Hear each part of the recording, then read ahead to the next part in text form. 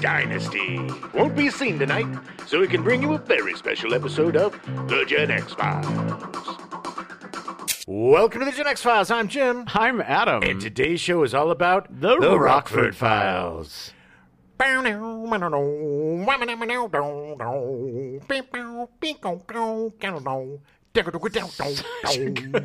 wish I had a video of you doing this. It's such a good theme song. You know, I wish somebody would do a mashup of that and Sanford and Son. I mean, they're pretty similar, those bass lines. It's the harmonica. Such a good time. We'll talk about the theme song soon. Mike Post. Mike Post, he's excellent. He did like 50,000 different TV theme songs. Very prolific. He was. Take yourself back to 1974. On February 4th, heiress Patty Hearst is kidnapped outside her apartment in Berkeley, California by the Symbionese Liberation Army. Yeah. Eventually leads to her helping them rob banks, culminating in a 2-hour shootout on May 17th with the LAPD, leaving 6 members of the SLA dead. She was one of the first cases of the Stockholm Syndrome. Yes. And she was completely brainwashed by the SLA. She was. And she was holding that machine. The picture of her holding that machine gun with that beret on is it's iconic, man. Yeah, it is. Then she went on to do John Waters films. So, yeah. Because God knows when you're part of a terrorist organization. She was brainwashed. I know. I mean, it's a really interesting story. Was she? Oh, yes. I watched the Patty Hearst story. The 70s TV movie. All right. On March 4th, People magazine's first issue was published in the U.S. with Mia Farrow on the cover. That's crazy. I really thought that was around for much longer. That's why I put it in, because I thought it was from like the 50s. Maybe I'm thinking of Movie Tone. Oh, Movie Tone. I don't know. That was rough. Us magazine or something? I think Us came after People. It sounds like an 80s I'm not up thing. on my tabloids. Or I don't know if those are tabloids. What are those? Yeah, I would call it. Glamour? I'm sorry, a tabloid. A tabloid. A tabloid, yes. Wouldn't they just be celebrity magazines? Yeah, but it's still kind of the tabloids. I mean, but it's more like, look how great this person is. Yeah, it's not like making stuff up about them, but it's still like... It's the... they pry deep. The Cameron Burr whatever diet from... What's that girl from... How did Ashley Kate Olsen get so skinny? Depression. March 8th, depression. And cigarettes. March 8th, the final episode of the Brady Bunch airs. Again, this whole timeline has rocked my world, man, because I thought that ended a lot sooner. I thought that was done in like 1969 or something. Oh, really? I didn't think I was alive during I thought it went later. For some reason, I thought it ended in the late 70s. Yeah, it's weird. It's messing with my mind, reruns and syndication just kind of screws everything up. But I mostly wanted to include it because of the titanic shift between the themes of the Brady Bunch and stuff like the Rockford Files. Well, it was just so crazy that the Brady Bunch ended with Bobby murdering everybody and then setting the house on fire with himself still in it. It was the basis of the first TV movie for the Rockford Files. Yeah, he's just the murders. Bobby's just sitting there with the flames engulfing him. There's the story.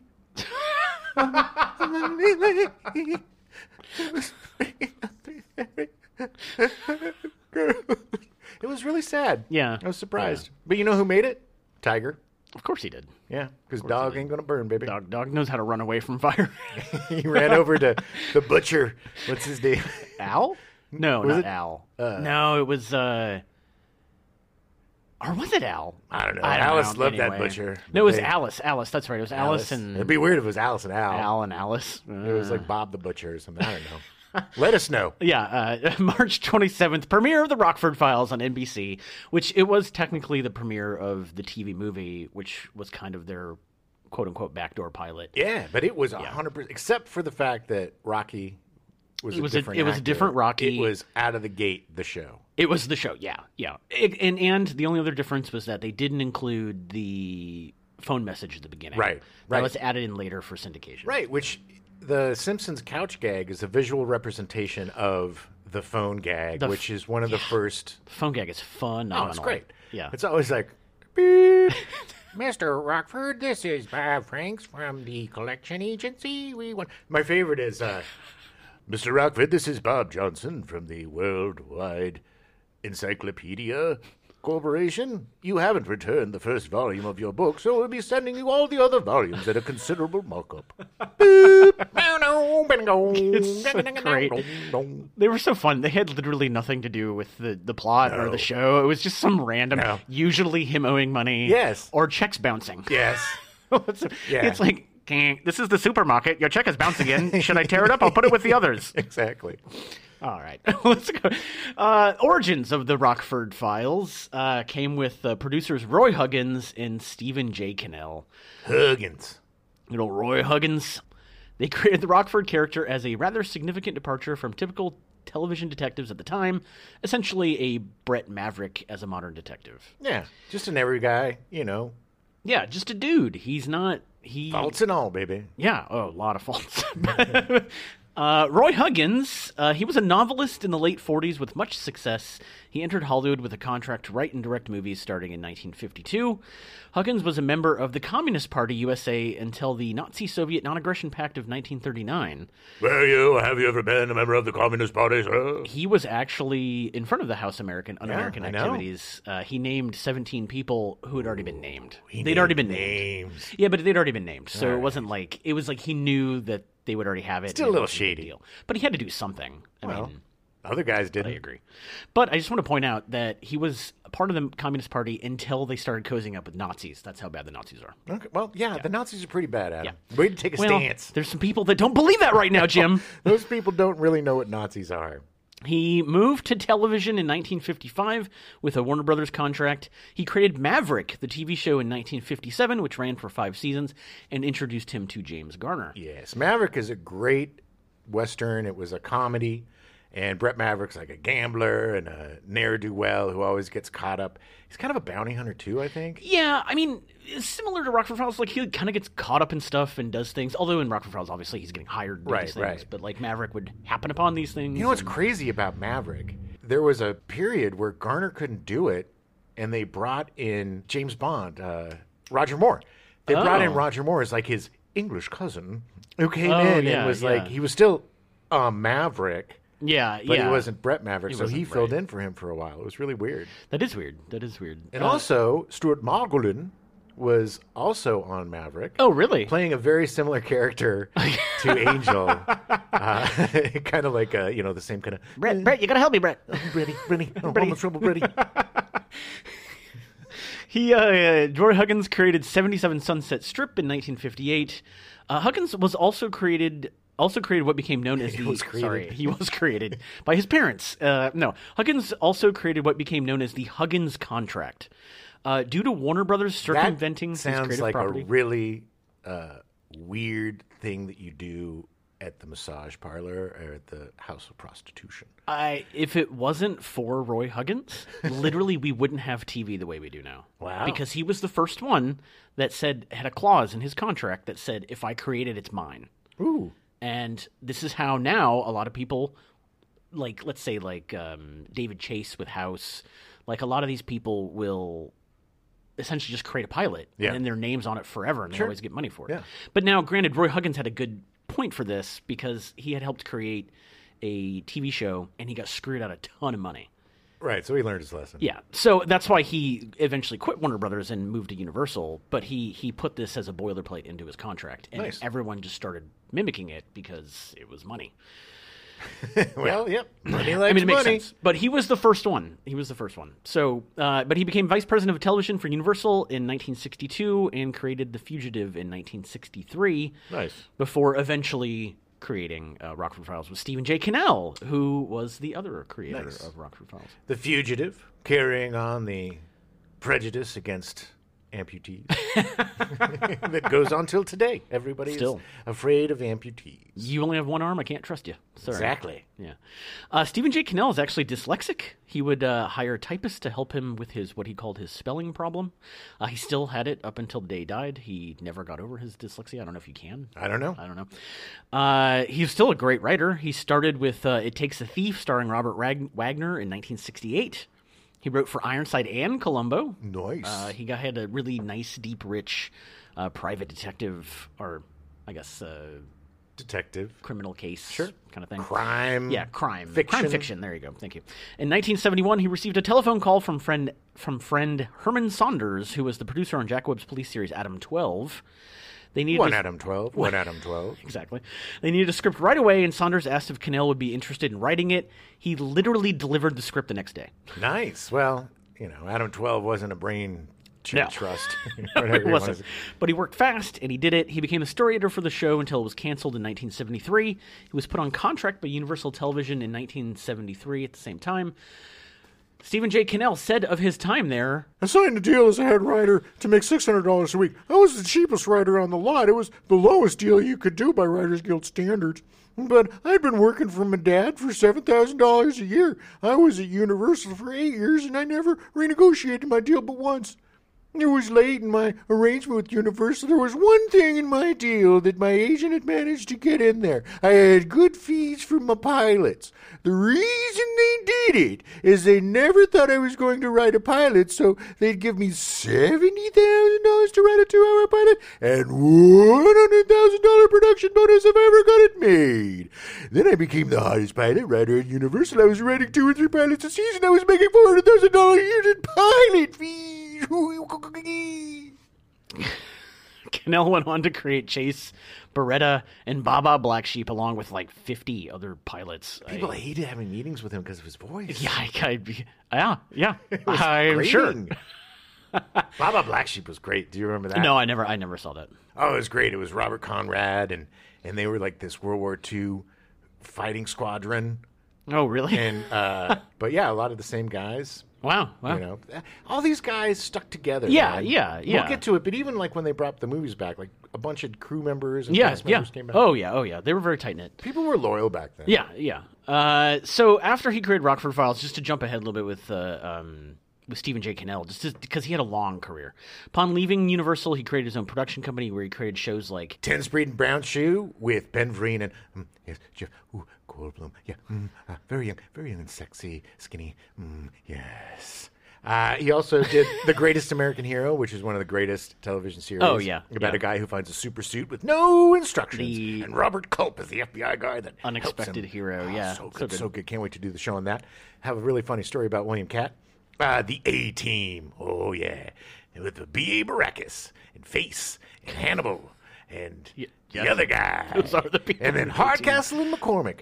Ooh, it's a great show with the guy that played on Family Affair. He was the uncle, and then the guy. And then there was Riptide with those guys on a boat. And then there was 21 Jump Street with a sexy young guy named Johnny Depp that we all know and love. And then there was Hunter with an ex-football player who, I forget his name too. But he was tough and rumble tough. Hunter brought back Roy Huggins. Stephen J. Cannell said of Huggins, Roy was in the driver's seat where he belonged. Nobody does it better or with more style. Roy Huggins is my godfather, my hero, and my friend. They don't come any better. Stephen J. Cannell created or co-created nearly 40 television series, mostly crime dramas. In the process, he had, by his own count, scripted more than 450 episodes and produced or executive produced over 1,500 episodes of TV. That is an accomplishment. That is insane. 450 episodes written. That is of an hour long. crazy. And these were when hour longs were like 50 minutes. Yeah. 49 to 50 minutes. It is crazy. It's a lot of work, man. That's a lot of work. And that's week to week work, man. That's like, you're jumping through hoops. Yeah. There weren't delays back then. There weren't No. production. You got it done or you got fired. In the series storyline, Jim Rockford had served time in California's San Quentin prison in the 1960s due to a wrongful conviction. Now, I gotta ask, was he a cop? No. He wasn't a cop? No. So how does he know Becker? From being an ex-con? This is weird. I don't know. I mean, they never really explored that. Because we know Angel because he was in prison Sure. with Angel. Yeah, We know he Rocky was because he's Zoe's- his dad. Yeah. We know Beth because she was his lawyer, but I don't know if they ever explored it. Granted, I haven't seen the last couple seasons, so I don't know if they ever explored the relationship between Becker. I know eventually Becker gets promoted and he gets much higher, but I mean, they might have. Well, they bring in the his first wife and season he stuff. becomes lieutenant. He becomes sergeant. He passes the lieutenant's exam. In the first season, I believe so. Oh, yeah. I think it was later. Really? I think it was later. I don't know. I've been jumping around, but that's the one because I always thought that he used to be a cop, and that's why the cops can't stand him because they thought he was a dirty cop. But I also know that the cops can't stand him because he closes all the cases that they couldn't close. Yeah, they didn't like him but that was established in the TV movie that Becker was trying to keep these cases open, and then his superiors just kept telling him no. Like, you don't have anything, toss him. After 5 years in prison, he was pardoned, not paroled, a distinction frequently mentioned in plot points.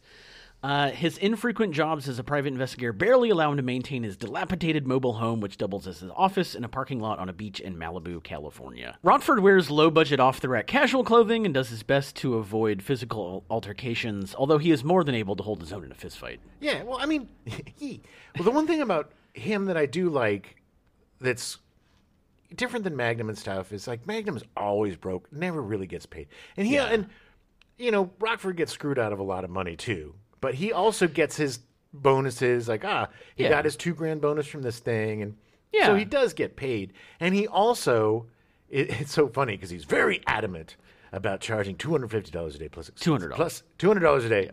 Plus expenses. Got to put them expenses in there. I didn't charge you for my new pajamas I got. I did charge you for the toothpaste. But that's a lot of money back then.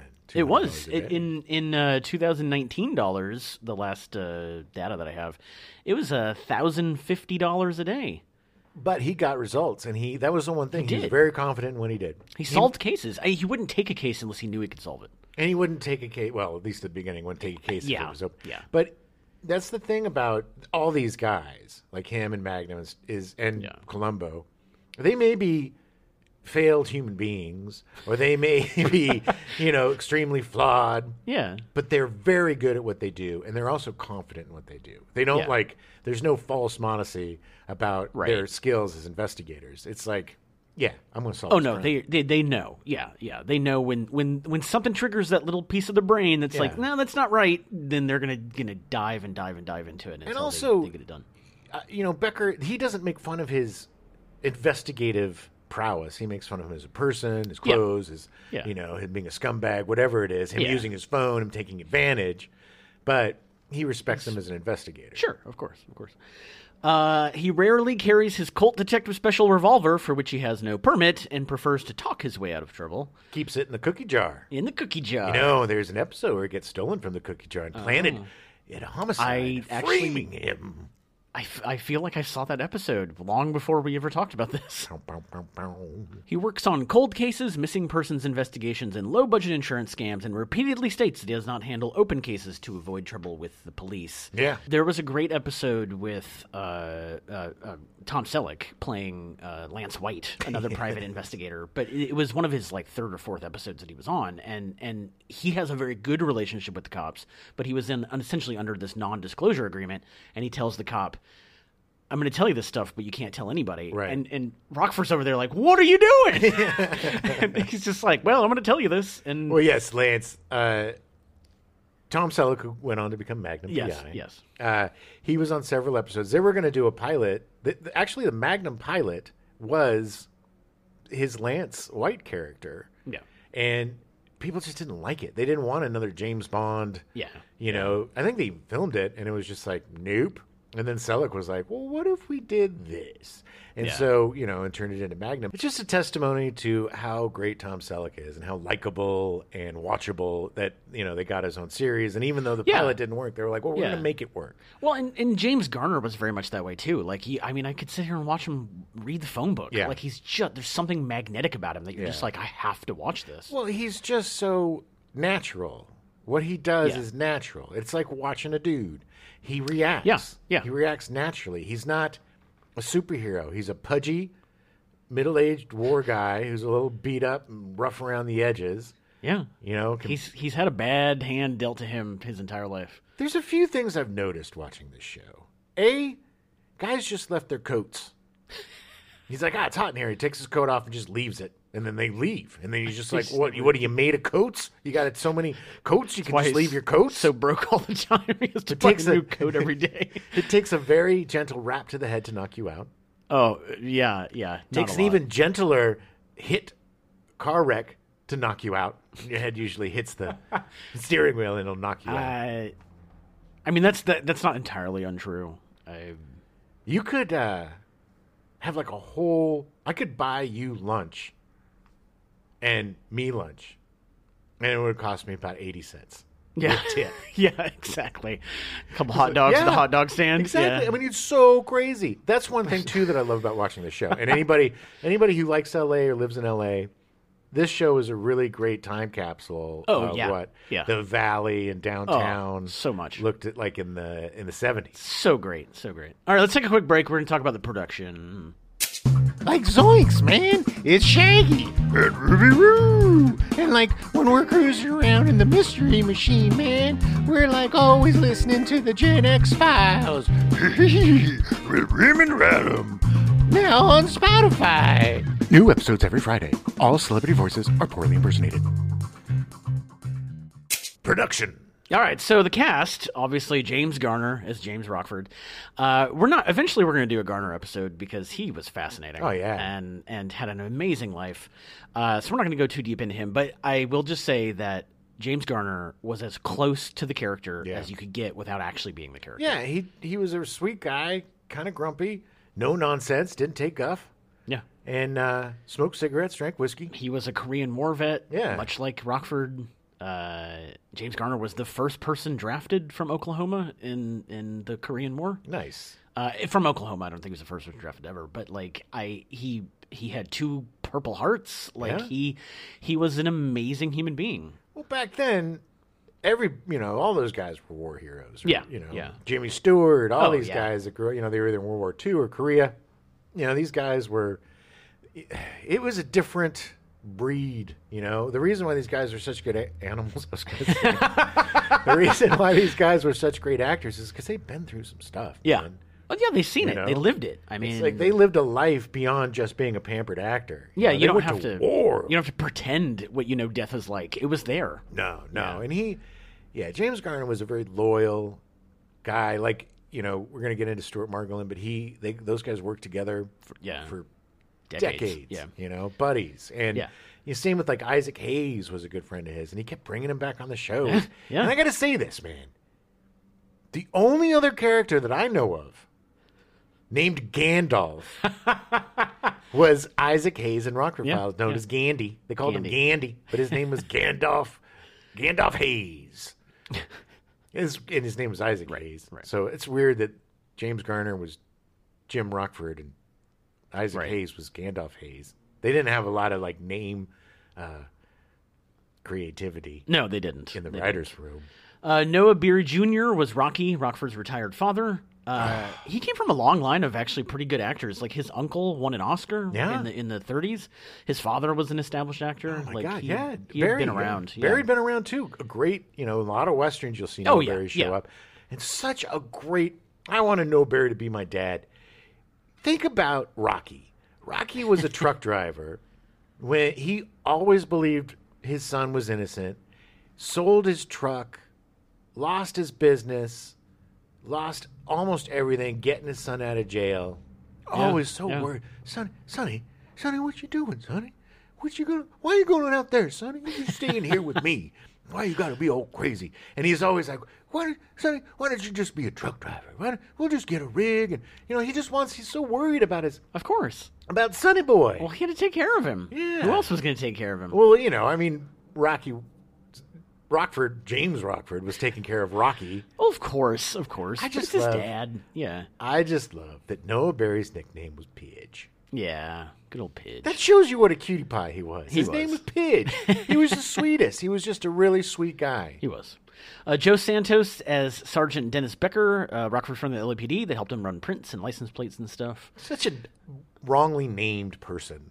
Yeah. He does not look like a Dennis Becker. Yeah, I know. Joe Santos. It's very odd. Yeah, it's very odd. And he's very Italian, I think. He looks very Italian. Joe Santos. He's like, what are you doing? Yeah. Stuart Margolin is Evelyn Angel Martin. His former prison friend. Angel is untrustworthy, pathologically lying con artist who schemes constantly get Jim in trouble, yet Jim remains his friend. Jimmy, listen to me, Jimmy. You gotta help me, Jimmy. They're gonna kill me, Jimmy.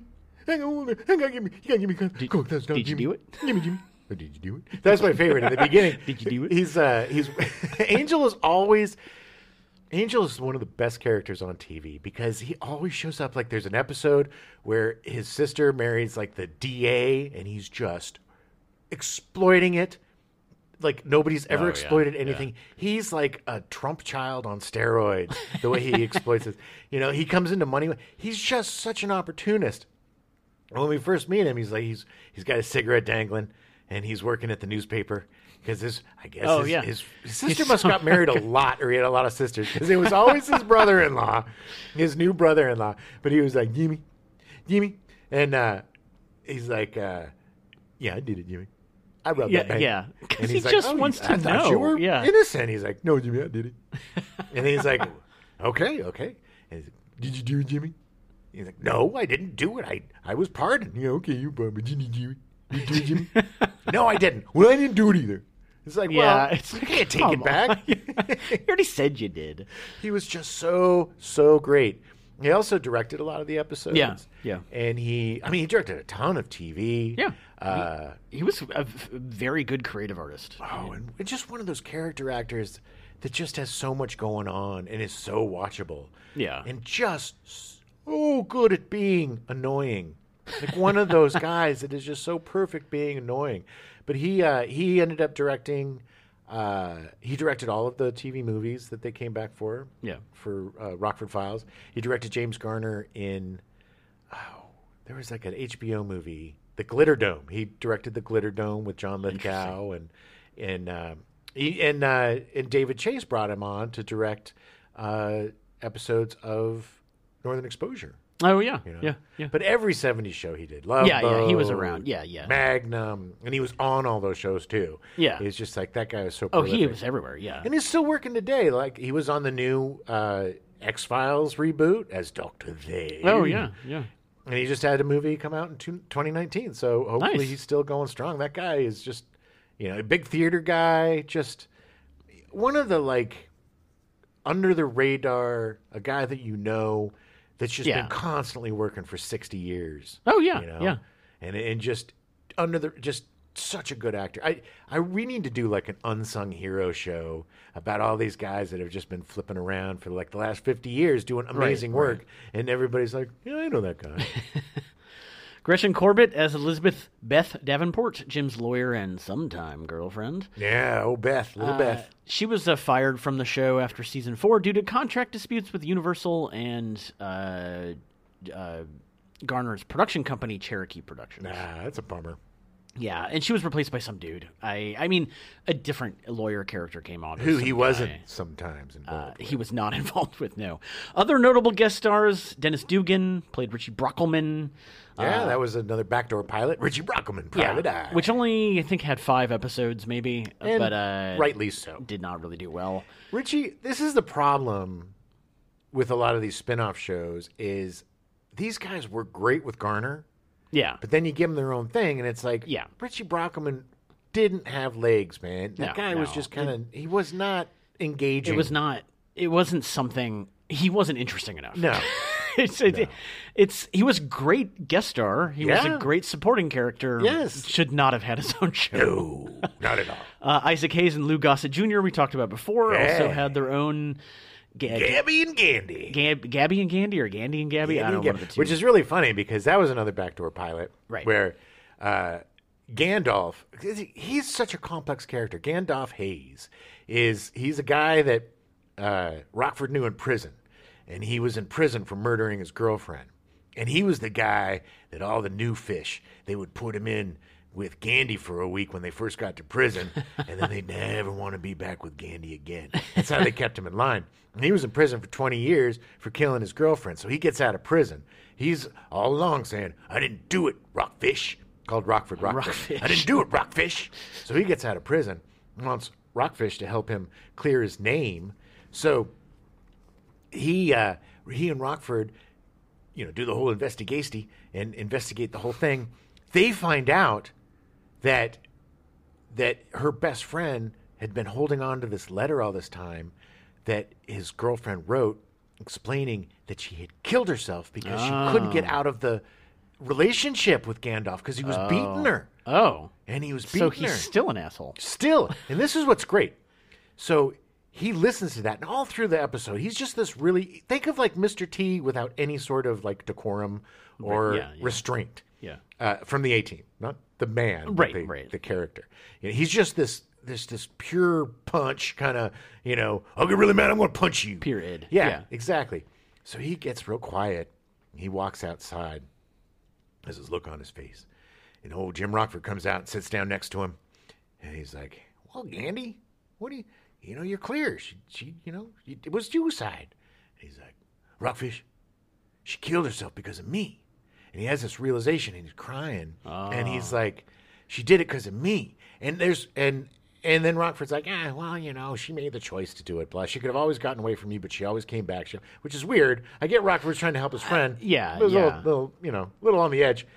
But it's a testament to these complex characters. Yeah. That this guy did, because he was always like, I never hurt her as much as she hurt me, but it's like he realized that he trapped her to the point, and this character of Gandalf Hayes keeps coming back and having growth and becoming even more of a character. And it's just, that's what's great.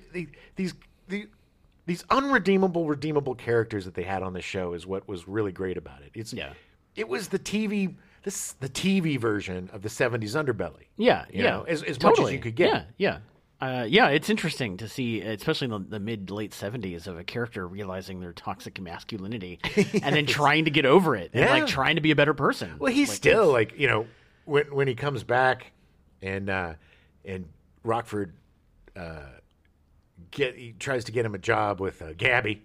And they set up the pilot with that. He's still a fisties guy. Of course, he's still a big bruiser. I mean, that's going to happen. He's a little bit less. Punch first, ask questions later. Oh, there's a great scene in that episode where they're like, we're going to go into this bar, and Louis Gossett Jr. is like, look, let me do all the talking. Because, he's a smooth talk. Gabby, he's called Gabby for a reason, because he's smooth talking. Talker, He knows lots of facts. He can talk real fast. So he's like, fine. And they get in, and it's a Nazi bar, like full-on swastikas everywhere. These guys are dressed in the brown shirts. They're Nazis. Wow. And then Isaac Hayes is like, still want to do the talking?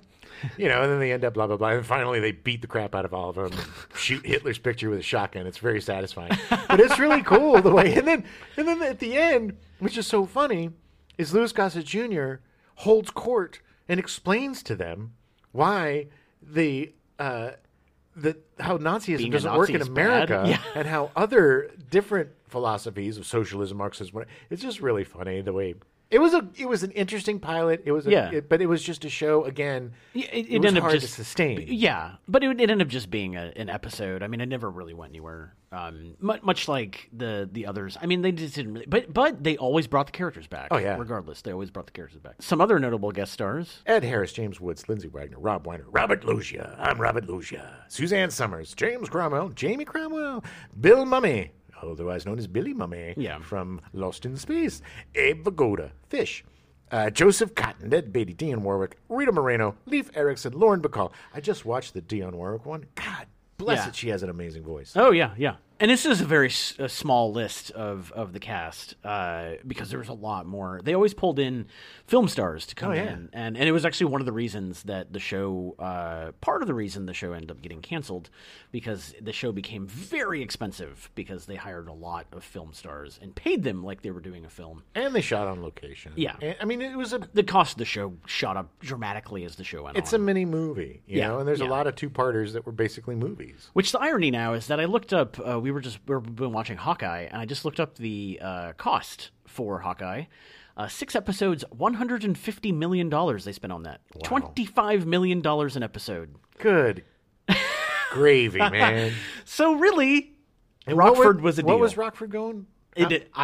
I don't know any numbers on it. I would say probably $500,000 an episode, maybe. Yeah. They claimed that by the end, the studio claimed that they were losing a couple $100,000 on every episode. They're lying. They lied. Yeah. It's baloney. It's just they didn't have as much control over the show as they wanted because of his production company. The 70s was the beginning of the corporate takeover of Hollywood, where it was the beginning of like agents and studios really flexing their muscles and trying to corral all these actors and their production companies. I mean, and, you know, the contracts had stopped. Like they had control of the contracts, and then that all kind of went out the window. And they were like, well, "What are we going to do to control these people?" Yeah, because you're exactly right. The the studio system, they used to have a contract system, like Harrison Ford and Clint Eastwood. All these guys were under contract by different studios where they would pay them $500 a week, and then go be in this wrestling movie, go be in this movie, and it was like they would get the money, and they would get extra money for being in the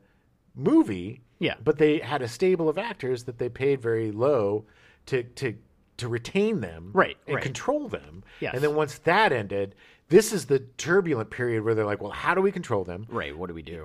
Because James Garner was a huge star with a lot of power. Yes. He was not just and he knew this. Yes. He was a huge TV star, a huge film star. He was one of those unicorns that did both huge films and huge television. Yes. And radio. But and animation, voiceover. And commercials. Like, yes, the Kodak commercial he had with, what's her name? Did that for like 15 years. Everybody thought they were married. Yeah. You know, it was like this, the Meredith Baxter Burney? No, it wasn't Meredith Baxter Burney. I don't remember her name, but it was, But they just had this amazing chemistry. Anyway, he was so beloved, and so, he was one of these guys that it's like they kind of had to, not necessarily make an example of him, but turn off the spigot, because they didn't want to have a bunch of like, production, okay, well, everybody's going to, want all of this profit sharing, and, it's scummy. It's scummy. It's very corporate. The show's pilot was written by Stephen J. Cannell, who also wrote 36 episodes. Juanita Bartlett, one of the show's producers and Garner's partner at Cherokee Productions, wrote 34 episodes. David Chase wrote 16 episodes. He later went on to create Northern Exposure and The Sopranos. He was also a producer on Rockford for many years. Yes, many seasons. He definitely cut his teeth on Rockford Files. You can see his rumblings because his episodes are pretty dark. There is one episode where like the police chief's wife gets beaten to death and put in a trunk, and the officer's like, "Man, this car stinks." And they open the trunk, and he's like, that's the chief's wife. Oh boy! And then Becker gets the case, unwinnable case, because he's got to go like, well, what do you do? Yeah, and so he gets Rockford anyway. Yeah, God, I love that show. But still, it's like he had some pretty gritty. Yeah. He did a lot of organized crime stuff in the show. You didn't realize how big the mob was apparently in Los Angeles in the 70s, because it was all mob, baby. Huge. Roy Huggins wrote for the show during the first season, always using the pen name John Thomas James, which was the name of his 3 children. Ooh. He only wrote under that name because he became an executive, and he didn't want people to think that he had, whatever. I get it. Yeah. He doesn't want to think that he's pushing his own agenda. Yeah. Huggins' contributions to the show ended midway through the first season after he submitted a script rewrite direct to set as the episode was shooting without getting approval from any other writer or producer. Oof. Garner, trying to work with material on set, felt the rewrite was unsatisfactory and could not figure out why it had been approved for shooting.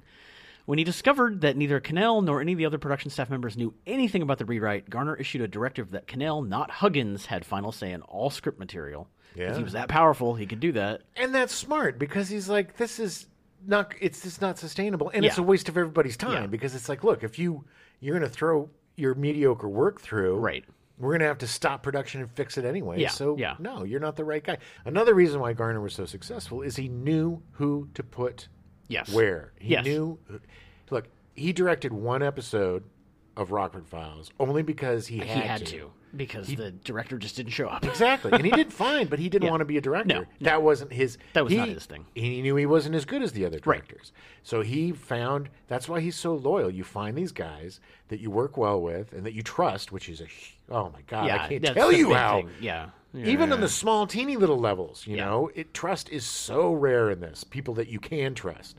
So it's just, it's a testimony to, not only a great actor, but a great businessman in terms of knowing who needs to do what and where. Yeah. Huggins was credited as producer for the entire run of the series, but it effectively ended his creative involvement with the show as he submitted no further material to the Rockford Files and did not involve himself in the day-to-day running of the series. No big loss. Yeah. I mean, Huggins is a great writer, but... Yes, but I'm just saying... But TV production is a process. Yeah. And there's a reason that people check your work. Yes. I'd say no big loss because the quality didn't suffer after the first season. It did not. Because of that. I mean, sure, the guy's a great writer, but Cannell, the stories were always by Huggins, and Cannell wrote the teleplays. So, it was always the words of Stephen J. Cannell, and he was, I really believe he was the real genius behind the show. Stephen J. Cannell is arguably the best dramatic television producer, writer, creator of all time. I would agree. You know, you look at Norman Lear for comedies, you look at Cannell for crime. Yeah. It's just the guy knows his just stuff. Brilliant. He's a genius. He was brilliant. He actually directed a couple episodes himself. Other frequent directors included William Wyard.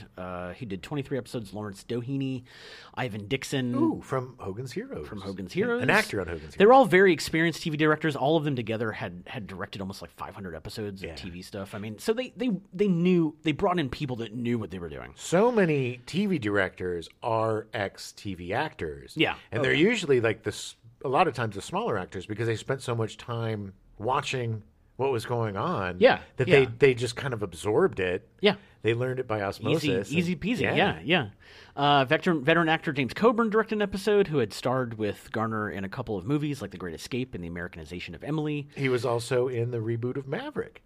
Oh, yes, he was. He was great. Yeah, I got to tell you real quick. A friend of mine worked on that. My mom is a huge James Garner fan. Like, that's her celebrity crush.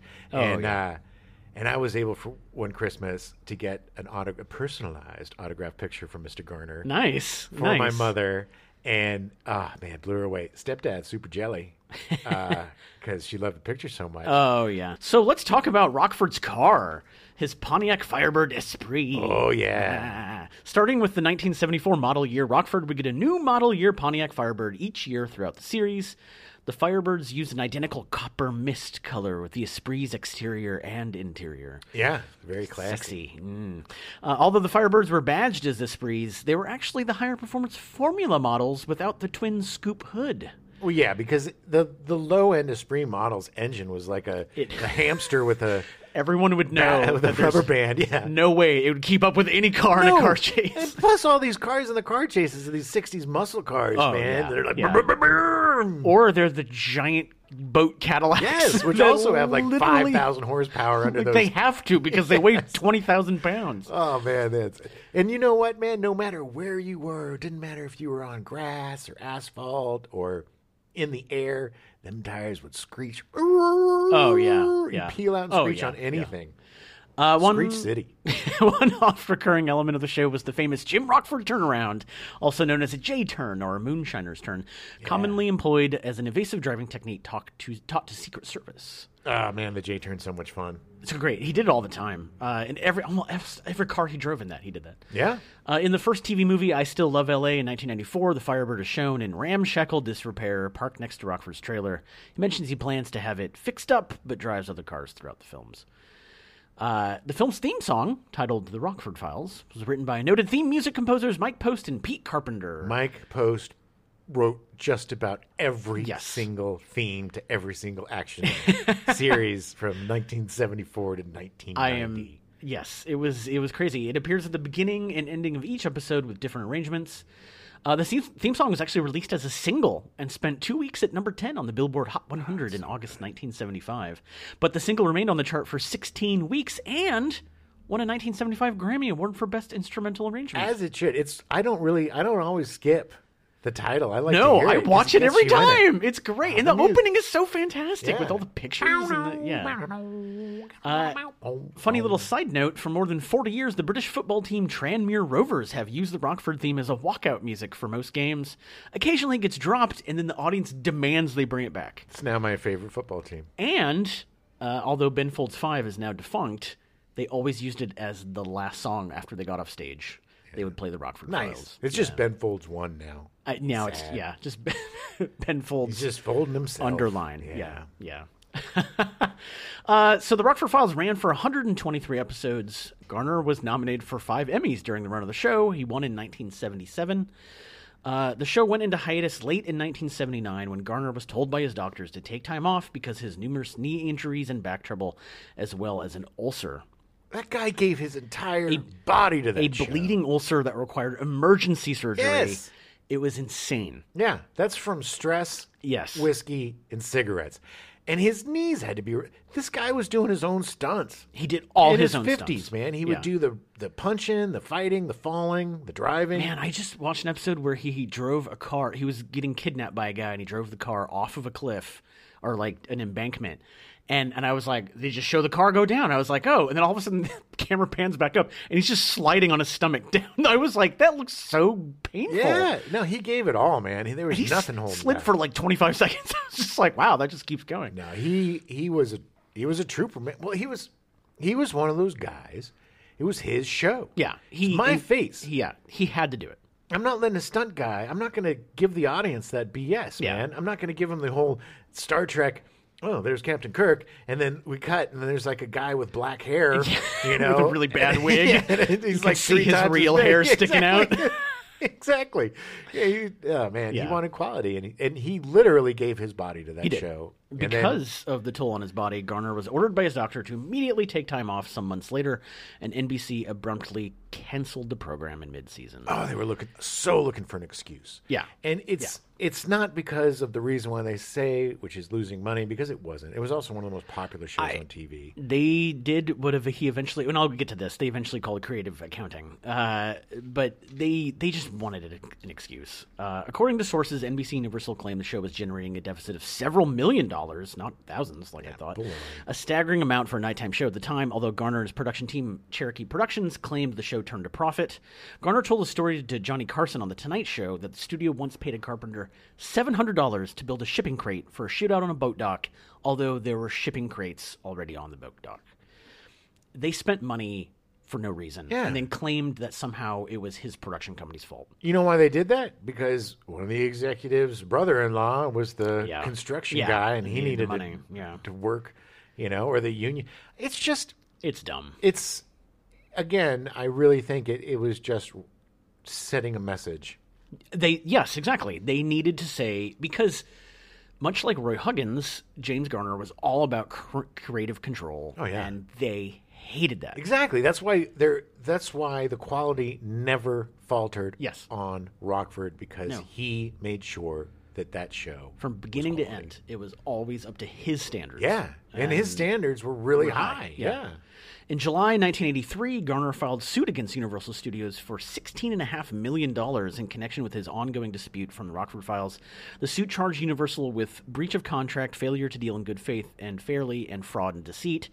Garner alleged that Universal was creatively accounting, two words that are now part of the Hollywood lexicon. Quotes, but around those words. Quotes, creative accounting. But that was the first time it was used, and it was true.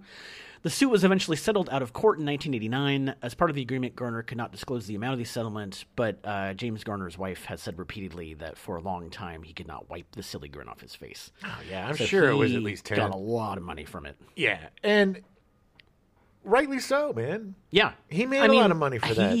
He made money for them, yes. At the end of the day, it was a huge hit for NBC. It won awards. It was extremely huge. Popular. Yeah. I mean, they to the point where they tried to have 3 spinoffs, Yeah. I mean, like, they wouldn't do that if there wasn't money involved. No. The conflict, unfortunately, meant that the Rockford character would not reemerge until 1994. So 8 Rockford Files reunion TV movies were made between 94 and 99, airing on the CBS network instead of NBC. Nice. All directed by Stuart Margolin. They reunited most of the cast from the original show. Barry died on November 1st, 1994, unfortunately. So the first of these films, which aired later that month, stated, "This picture is dedicated to the memory of Noah Barry Jr. We love you and miss you, Pidge." Yeah. The movie's... Pidge was his nickname. Yeah, his nickname. The movie's picked Which up... I love. Yeah. Pidge. It just shows that he was a lovable guy. What grown man's going to let you call him Pidge unless he's just the sweetest bucket of sugar goo? The movie's picked up nearly 15 years later. They didn't try to, make it look like he was 15 years younger. Did they still have him date 20-year-olds? Yes. In the initial movies, Rocky is referenced as alive but is off screen. He dies within the series continuity sometime before the third movie. Garner stated that 22 crew members came out of retirement to work on these TV movies. Nice. Like people that had retired, they were like, okay, we're done, but no, we're going to come back and help you. Because it's a reunion. Why would you not? Yeah. Garner was nominated for 3 SAG Awards for the shows, the TV movies during this period, although he never won. I just got to, before we get to the end, just going to point out a couple of little things. Yes. One, Garner, is it the pilot episode with Lindsay Wagner? Yes. Yeah. They, from the beginning, made him a cad. Yeah. He was like what when he was shooting that? Well, he was born in 28, so he would have been like 45 or 46. Okay. And she was like 22. If even 20. Yeah, I so mean, she gorgeous, was, by the way. Oh my God, so pretty, still gorgeous. If you don't know who Lindsay Wagner is, she was in Death Stranding as the mother of the main character, Norman Reedus. Yeah. She's also the Bionic Woman. That one, I think, is but I'm just more saying people for will younger know. people. But yes, you know, she was the Bionic One. That's what I had because I was like, Lindsay Wagner sounds familiar, and I was like, Yeah. oh, it's the Bionic One. God, I had such a crush on her, and And still she do. was- I He was a mean- dirty fighter. One of the greatest Oh, yeah. things is I just point this out real quick. There's this guy. Oh my God! And I think it's the same episode, the Lindsay Wagner episode. Yeah. This bad guy is just this roided out, Oh my God. like rapey, awful, Crazy kung fu dude. martial arts Yeah, guy who's yeah. just super buff and crazy. And Garner knows, Rockford knows he's going to come in the bathroom and beat the crap out of him. So he takes the soap from the soap container, puts it all on the floor, puts a little bit on his So hands, brilliant. grabs a roll of quarters. You know that he only carries that roll of quarters for Yeah. punchy punch, and he's just waiting. And the guy comes in, and as soon as he comes in, he's like, "Hey, you dumb muscle piece of jerk!" And then is like, he's like, you're making up. You're trying to make up for something, huh? You're trying to overcompensate." Which I was like, "Oh, wiener joke in the '70s." But he's like, "You're a queer." Yeah. Okay. Okay. But it was the '70s, and so that, of course, It totally set the guy it off. was effective. And he slips on the thing, and he punches. Oh my him God, in he the thing, tries to kick, trusses and him up. it's the greatest fall ever. Oh yeah. Oh, and he gets the and he's like, The thing about karate is you assume that the other guy's gonna fight fair. it's a horrible Rockford impersonation, but still, it was like, oh man. But it's true. It's true.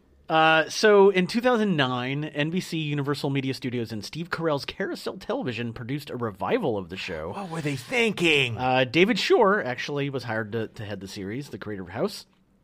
In February 2010, it was announced that Dermot Mulroney was cast as Jim Rockford, Alan Tudyk cast as Detective Dennis Becker, Melissa Sage Miller was cast as Beth Davenport, and Beau Bridges was cast as Rocky. Dermot Mulroney is the opposite of James Garner. He is a wooden statue of. He has no charm.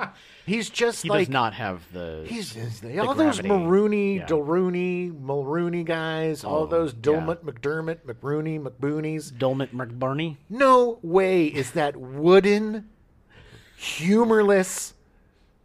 Just no, he is not No, Rockford. no, yeah. Stop it, people. Yeah. They redid Magnum, which we'll talk about.